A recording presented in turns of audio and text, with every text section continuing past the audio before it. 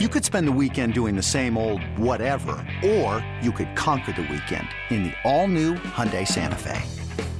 Visit HyundaiUSA.com for more details. Hyundai, there's joy in every journey.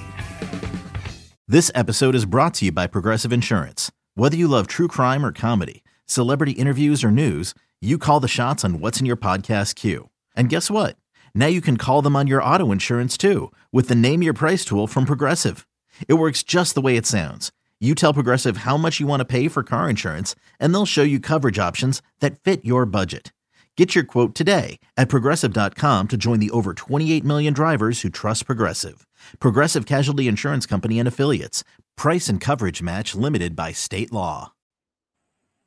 Did you guys want to transition to Chiasson, since he's maybe the one that has more of a chance to make the NHL roster this year?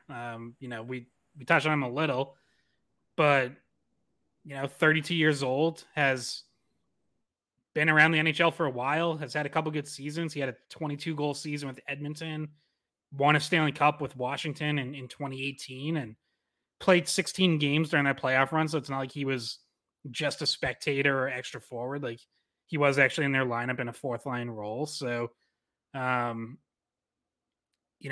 covered Chiasson in college at BU, and I thought he was going to have, a solid chance at like a pretty long NHL career, just because he does a lot of things well, and he has a size. He's 6'4", and we talked about how he's kind of carved out that net front role in the power play. But I think when you look at like this Bruins bottom six, and you see, that they have so many different options now, that some guys with size, some guys with speed, some guys who, defense is their specialty. Now you bring in a Chiasson who can make things happen around the net front. And it's like, they're going to have a lot to figure out, but they definitely have options of just different looks and guys who bring some different things to the table that I think creates a really interesting competition that Chiasson now joins. Yeah, I mean, it's funny. I for some reason, when free agency happened and Don Sweeney was just signing a couple of just random players like Kevin Shattenkirk, Milan Lucic, I saw Alex Chiasson's name like in like the free agency like just availability and tracker and whatnot, and I just had a feeling that he was going to end up in Boston because he is a player who like he does bring good value like on the power play, like you said, Scott, like net front. Big body, again, as you said, he's not really a massive game changer, but when the Bruins are trying to just find different little pieces to the puzzle on the cheap this year to help them stay competitive and build towards the playoffs, I just kind of felt like he was the type of player that they might target. And then, whatever it was, like 2 months, a month and a half goes by and they actually do end up signing him. Yeah, it's bargain shopping is what they're doing. And, he did have he has experience in Edmonton on that power play unit. I don't know if he was there on their first unit with those guys at times, but he was definitely on a high powered offensive team. He got power play time is my point, whether it was the first or second unit. So he has value there. I have no issue with the signing. I mean, I just think the Bruins are in a situation where they know where they're deficient right now, at least on paper, and they're just trying to fill in the rest of the holes to complete the team as best as they can. I think Chiasson, I have no problem with the signing. He doesn't bringing him in on a PTO, like it does not hurt anything at all. Yeah, and should mention as well that he, one of the reasons that he gets linked to the Bruins is because he's been linked to them in the past. Like he's a player they've reportedly had interest in the past. At one point there were rumors of like a trade, like a DeBrusk for Chiasson deal when he was in Edmonton, which I never thought made any sense and obviously never happened and shouldn't have happened unless there were other pieces involved. But yeah, like he has popped up before. So, you every now and then there are these plays where you're like, oh yeah, that absolutely makes sense that he ended up with the Bruins, because you figure they've probably been in touch in the past or, knew there was some interest there or whatever. Yeah, I remember him being connected to the Bruins a few times. And also You get this far into free agency after, the Bruins make a splash in the beginning of it with signing all the pieces we mentioned, Van Riemsdyk, Shattenkirk, Lucci again. But then you have someone like Chiasson who he's still around. Like, he's stuck around. Nobody picked him up, and that's why he's not a signing. He's a tryout. So it was kind of like, okay, well, this is a really low risk thing to invite you to try out for a spot, play in preseason, see where you are. That way they get a chance to evaluate him before they commit any money to him if they want to, or if they don't, if they see a spot that he can fit, or maybe they don't see a fit for him at all. And, it was just a tryout and he's gone and on his way, and maybe somebody else gives him a look. But I mean, it's another really incredibly low risk, or even I would say no risk move to extend him this offer, this paid tryout. And, we'll get a better look at him to see how his health is, how he compares to some of the other guys who are younger, who are faster. And it seems like the Bruins just have so many pieces to try to plug in and figure out where they're going that they're just going to get a look at everything. And they wanted to see what Chiasson, if he actually, after all this time and after all these times they've thought about bringing him in, actually would have fit the way they expected him to, or they were hoping he would. Yeah, and I know one of the takes that some people have is like, why do they keep bringing in all these veterans? They're going to block some of the kids from getting a chance. And it's like, no, they're not. Like, those kids are still going to get every opportunity to win a job. And if they outperform Alex Chiasson in camp, you know what the Bruins are going to do? They're just not going to sign Chiasson to a contract, and they'll let him explore other opportunities. Like, it's fine. I've said it before, like, even Patrick Brown, Jesper Boquist, guys, AJ Greer for that matter, guys who have actual contracts, if one of these youngsters or two or three of them beat those guys out and they're just straight up better in training camp and preseason, like, they're going to get jobs. The Bruins aren't attached to any of those guys for big money or years. So, like, in that sense, it's not even comparable to last year, like what we were talking about with Foligno or Nosek, when, obviously it was a good thing the Bruins kept them around, but in camp we were saying, those guys had kind of tough preseasons. But in those cases, like, there was actual money attached there that you had to work around or figure out if you weren't going to keep them. In this case, like, these contracts are all under $1 million. Like, it's nothing if the Bruins just decide, hey, you know what, gave it a shot, but we're going with the kid. Like, you don't lose anything. You don't have to worry about burying it in Providence. Like, it's very easy money to just dump off the books.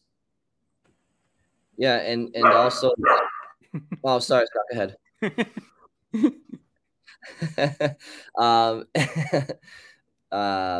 Yeah, and also, like, I'll tell you, he's in a freaking mood today. Get out of here. For what it's worth, Chiasson has 233 NHL points to his name in the regular season. If he's a guy on your fourth line, I mean, there's not a ton of fourth liners out there with 233 points in, or whatever that equivalent would be. Like, my point is, he's got some pop to his game. If he's a cheap fourth line option that can help you on PP2, then great. But yeah, as you mentioned, Scott, like, he's not gonna, his presence on a tryout basis is not gonna, prevent a Merkulov or a Lysell or a Beecher or Lauko, just whoever you feel like could be vying for a full-time position. Those guys still have those opportunities. So. And you want to know what? This is completely, like, it's a complete side point, but did you see what the Bruins put up of Lysell back in Sweden? I don't know if you saw any of the stuff on their social media. And he was with Axelsson, right? They were out doing a few little things in the community, and Axelsson was showing him around some of the stuff. And I believe it was Gutenberg, I think that's where Lysell's from. So, yeah, they were featuring Lysell in some of their social media stuff this week. I think it was on the Bear Tracks stuff they do throughout the summer, but it was just kind of nice to see this new Swedish kid coming up through through the Bruins, and then he was talking to Axelsson, who obviously is probably their most well-known former Swedish player, who, by the way, he's a scout, is he not?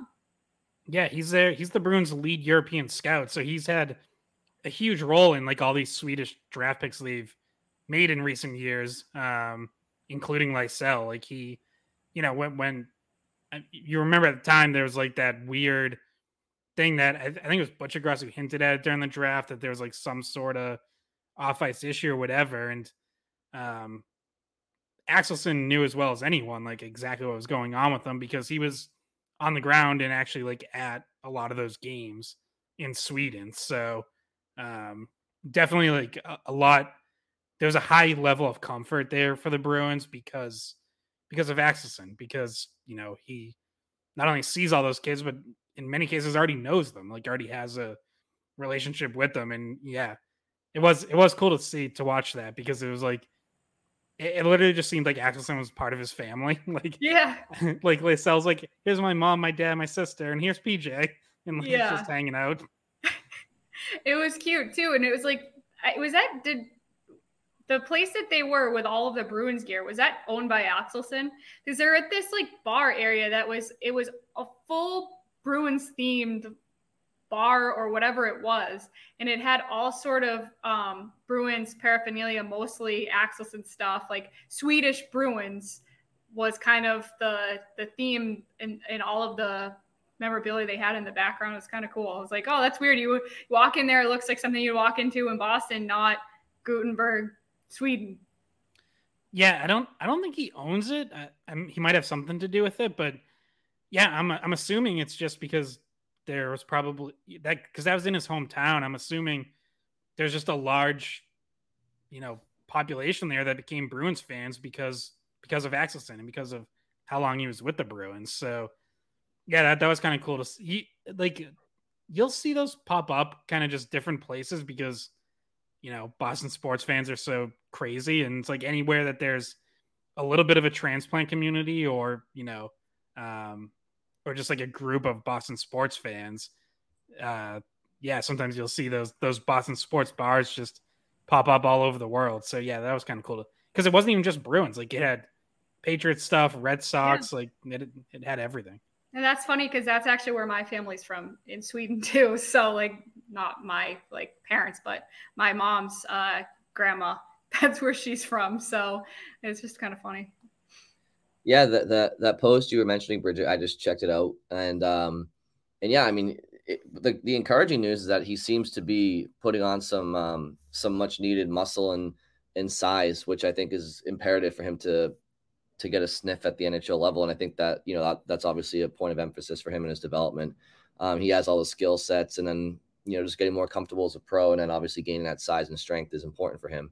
And also, if I'm Lysell, not that he is privy to, the top 50 prospect list or whatever that Scott brought up a few months ago, but I'm sure he's probably gotten wind that, in the hockey community, his stock might be down after last year. And if I'm him, not only am I focused on trying to make the Bruins, but I'm trying to, prove people wrong. And I think he should probably come into camp with a fire under his ass. And I think I'm looking forward to seeing if he can take advantage of an opportunity this fall.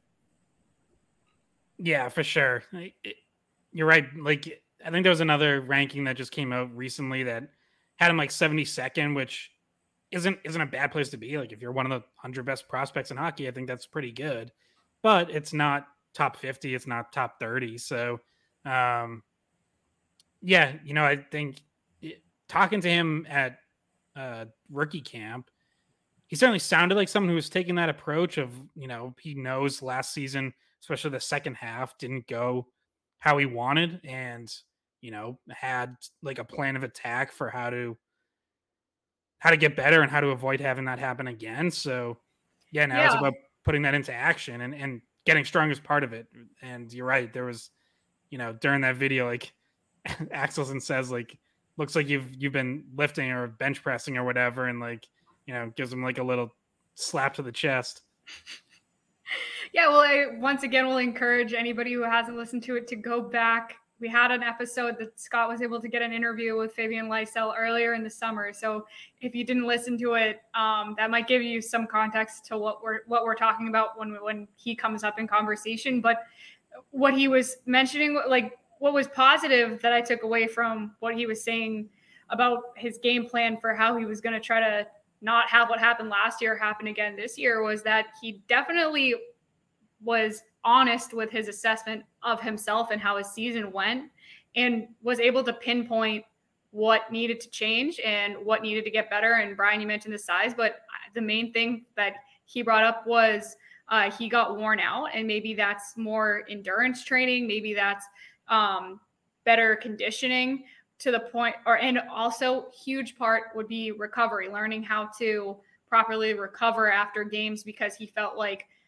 by the time that World Juniors came around, he was not recovered. He was not 100%. He had just got burnt out. So now that he's in the Bruins organization and has had time this summer to talk to different trainers and whatnot, like I'm sure they gave him ways to help himself recover, as well as to try to put on that weight. But he did look a little bigger in those videos, which was I guess encouraging to see that he's heading on the right track. We mentioned that part of the summer he wasn't able to do any contact training or skating because he was dealing with a concussion, but now he's past that and he can, kind of get back on track to training like any other guy in the off season. Yeah, and if you remember back to David Pasternak's rookie year, he wasn't the size he is now. So you can break into the league when you're not completely fully, developed strength wise, but you got to be at a certain level, and I think that he seems to be at least at a level where he can break into the league for sure. Scott, did you have any closing thoughts on Lysell? Did you want to move on to some of the other topics you wanted to get to?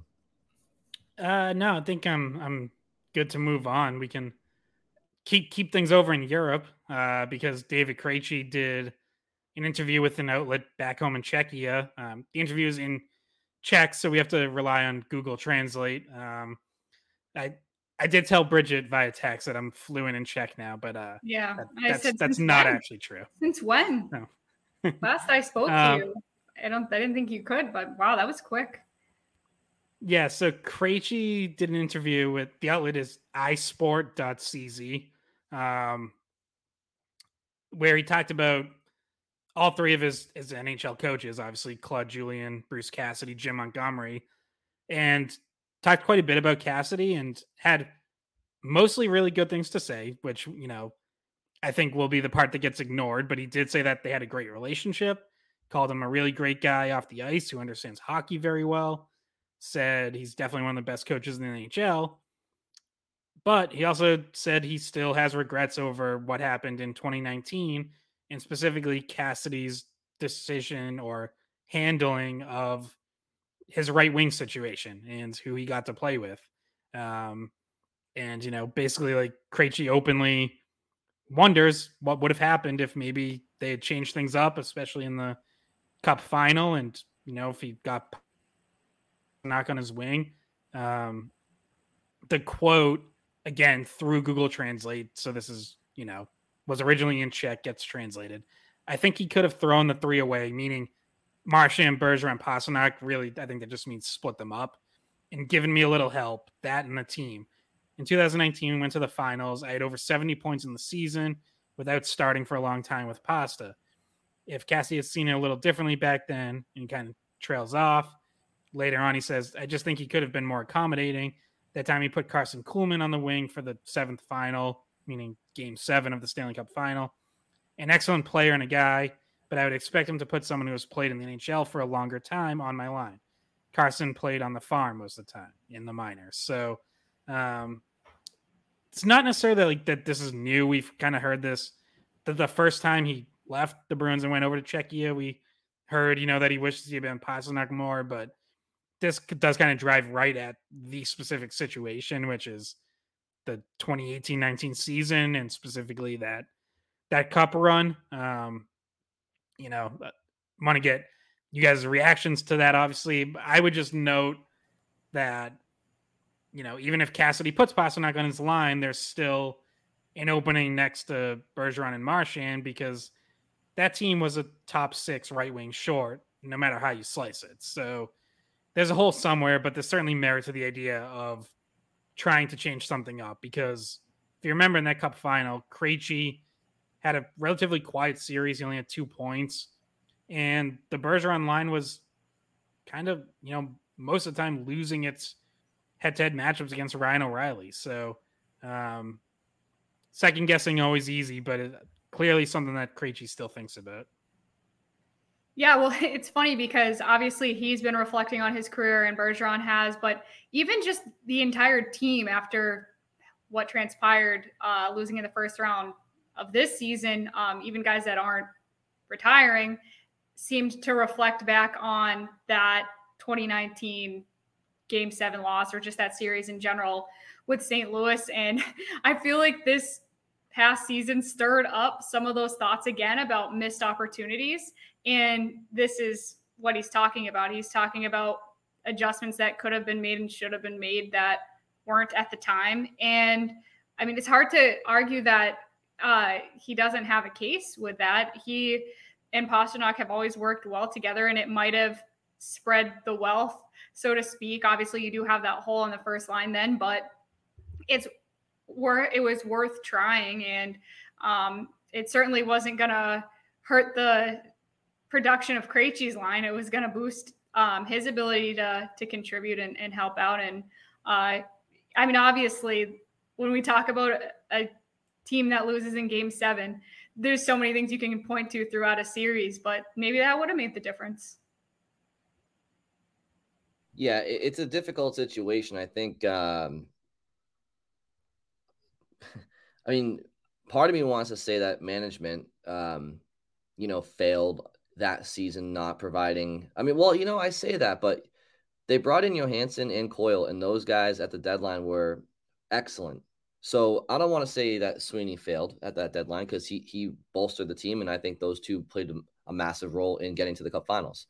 Still, they were a top 6 wingers short. I think there's definitely merit to Bergeron and Marchand can carry a line themselves, no matter who the third person is. Whereas, Krejci could have benefited from Pasternak, but I think at the time the Bergeron, Krejci, Pasternak, the Bergeron, Marchand, Pasternak combination at that time had been going strong for 3 years and was the biggest driver behind that team's offensive success. And, in hindsight, you look back at a line with 2/3 of a line being David Krejci and Jake DeBrusk. That seems good enough to me to drive a line. So I look at Jake DeBrusk and I think he was quiet and Krejci was quiet. So the two of them being together, I think is, they should look at themselves for being quiet in that series. I mean, yeah, Pasternak probably helps them. Sure, of course. But, I just have a tough time. I still think that Bruins team was more talented up front than that Blues team. Not by much. I think that Blues team, as time goes on, I do think that they were better personnel-wise than I gave them credit for going into that series. I think their size in the back end was huge. Bennington outplayed Rask at times. But, look, it's a fair thing for Krejci to wonder. But at the end of the day, it's like, if there's a criticism for me with Cassidy in that Game 7, it would be going with Kuhlman over and I've said this before, but like I know David Backes wasn't a huge offensive player in Boston, but something tells me that him being on the ice in a Game 7 situation against a team that he captained for a chance to win a Stanley Cup, something tells me he would have been pretty goddamn motivated. And maybe a puck was off his skate and the Bruins get a lead in that game. I don't know. So I understand Krejci's criticism regarding putting Kuhlman on his line, a guy who played probably 15 games for them in the regular season and like a couple of games in the playoffs. I get that for sure.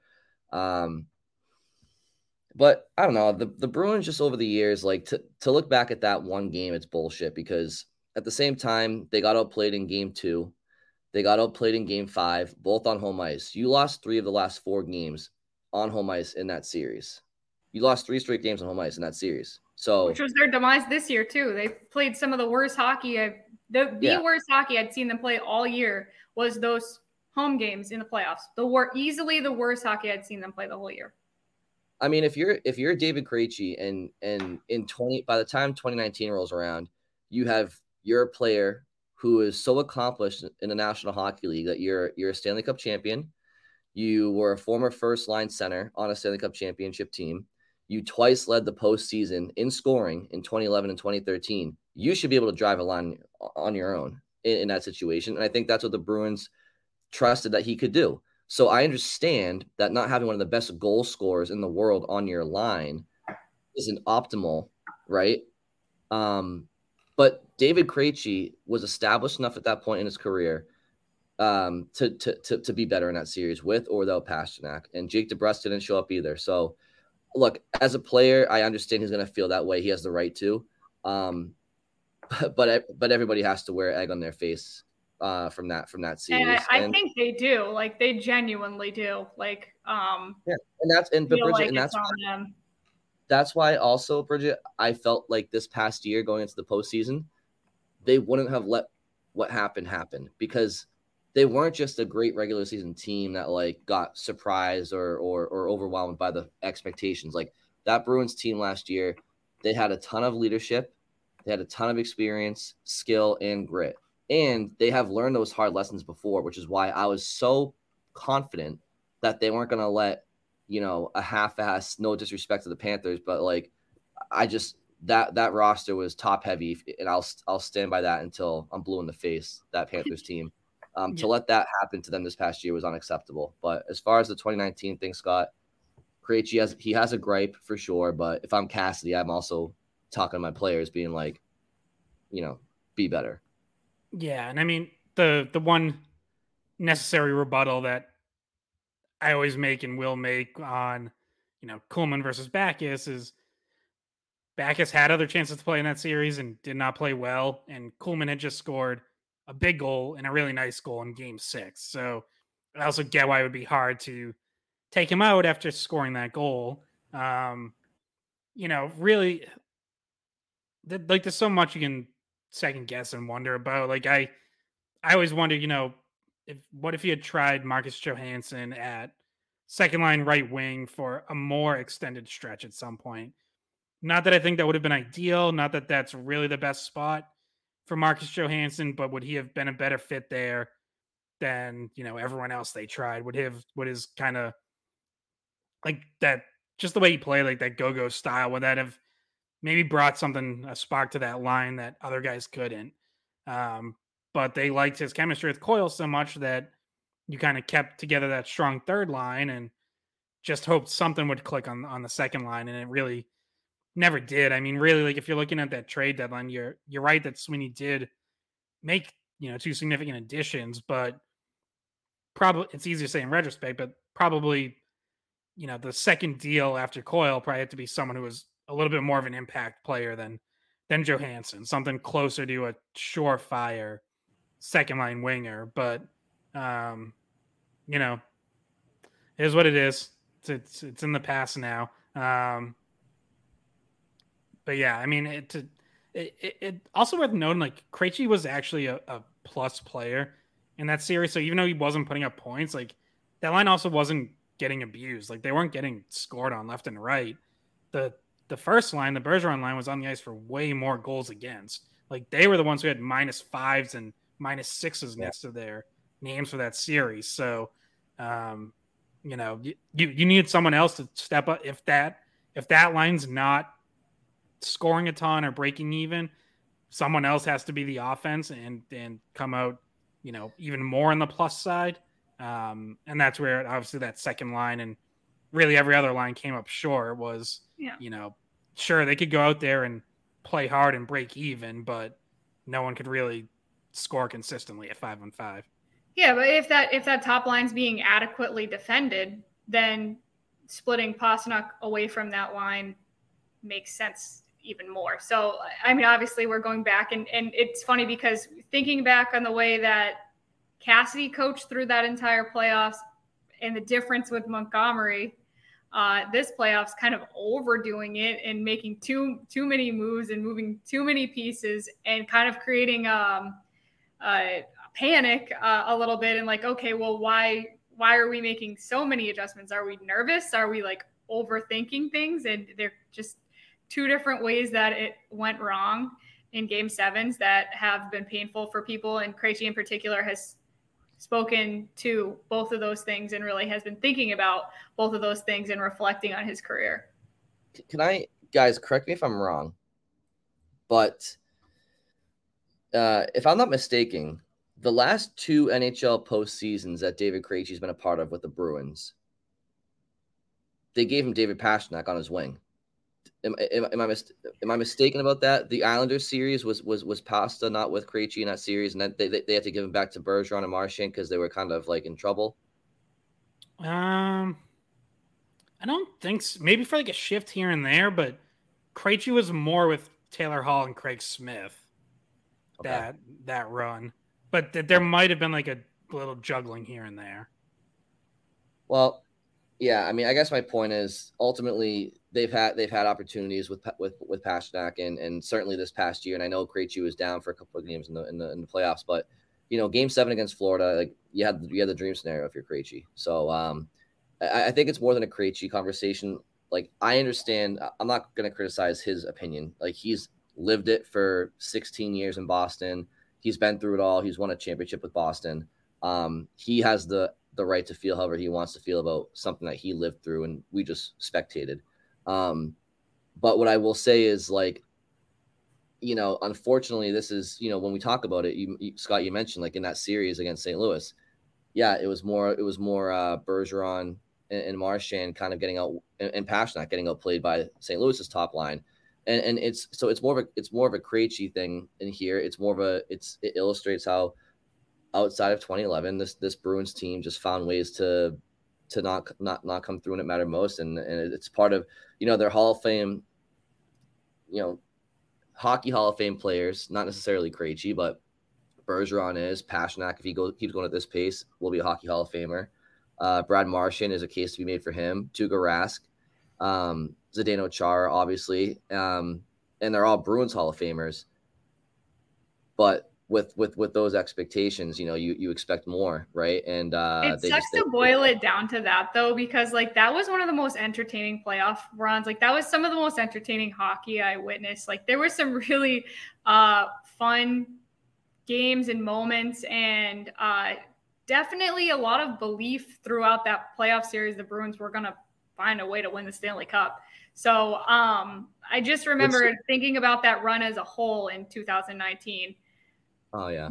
Thinking that they had put together a roster that's good enough to win it, that what they had been doing was enough to – and then you get it on home ice. You're like, well, it's home ice. But then, no, it obviously did not play out that way. A lot of people in Boston say, stop talking about Game 7. We forgot about that, and we threw it out of our memory, and it never happened. And I don't even know what you're talking about. 2019, we were away that year. I don't know. But yeah, I mean, that was one of the most fun times I've had watching hockey. So it sucks that it turned out that way, but like on the ride, it was fun. You know what, though? That's what they had. It was amazing. But they also had the former defending Stanley Cup champions eliminated in Washington, and you had Tampa Bay, who at the time set the wins record, bounced in the first round to Columbus. So the path was there from them from the jump after the first round, but ultimately, whatever. It's great era of Bruins hockey. They brought a cup back, great players, all these things, but it's always something for the most part. And this situation we're talking about, Game 7, St. Louis, could Pastrnak have been with Krejci? Maybe. But you know what? Time and time again, there was always something that this team just found a reason to lose. So, but anyway, wow. Yeah, Brian. Well, I'm sorry, but I don't go into these conversations expecting to bring this up, but I hear Krejci pretty much more or less like throw Bruce Cassidy under the bus for them not winning the Stanley Cup in 2019 because of a one game decision, but it's like, how many opportunities have you guys had to where the team was good enough to win a cup and whatever. So I just don't like Cassidy being blamed for that. It's just the players should have performed better in that series. Bottom line, especially in Boston. Yeah, I mean, right? Like it's not Cassidy's fault that Marchand changed off with whatever 5 seconds left in the period. Yeah, you're right. Ultimately, of course, it's on the players, and so many things to like second guess and just wonder what if in that series. Like what if Grizzly doesn't miss time? You forget that he was playing really good hockey before, a pretty dirty hit. I think that was Sundqvist, right? Oscar Sundqvist misses 3 or 4 games in the final. Zdeno Chara with the broken jaw, which creates one of the most inspirational moments and just about as loud as I've ever heard the Garden when he gets introduced.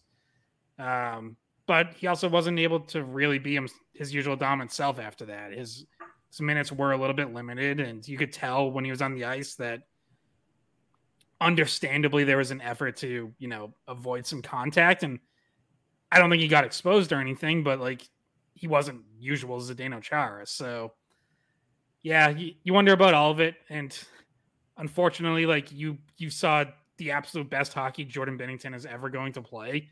He has not been an elite goalie since then, even though he's getting paid like one. But that happens. Goalies get hot. We just saw it with Vegas and Aiden Hill, who's not an elite goalie either, but just got hot at the right time. I mean, I'll give you Game 7 for a little bit there, Scott. But like that game you just mentioned, the Chara broken jaw standing ovation.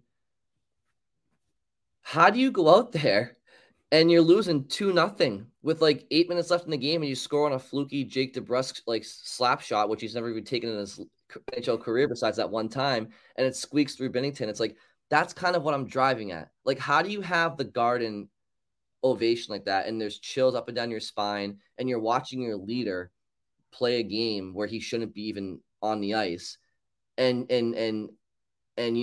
people talk about the Noel Achari non-trip call and that leads to a goal, but it's like that was with 12 minutes left in the game and the Bruins hadn't scored a goal yet. It's like, how does that happen? How do you not be better in that situation? Like, how do you not score? Because I don't remember St. Louis being like, that dominant in that game, or Jordan Binnington for that matter. So whatever, just missed opportunities. But yeah, let's go back to Czechia where nobody's like, paying attention much, and we'll just throw Cassidy under the bus again. But it's all good. I'm paying attention. They forgot that Scott can speak Czech. They forgot that he can read, and he's right on top of it. By the way, though, there are Czech reporters that cover the team throughout the year that I like. They will be at games, and all of a sudden, like, last question goes to this Czech speaking person, and we're like, oh, okay, I guess we've had Czech reporters follow the team.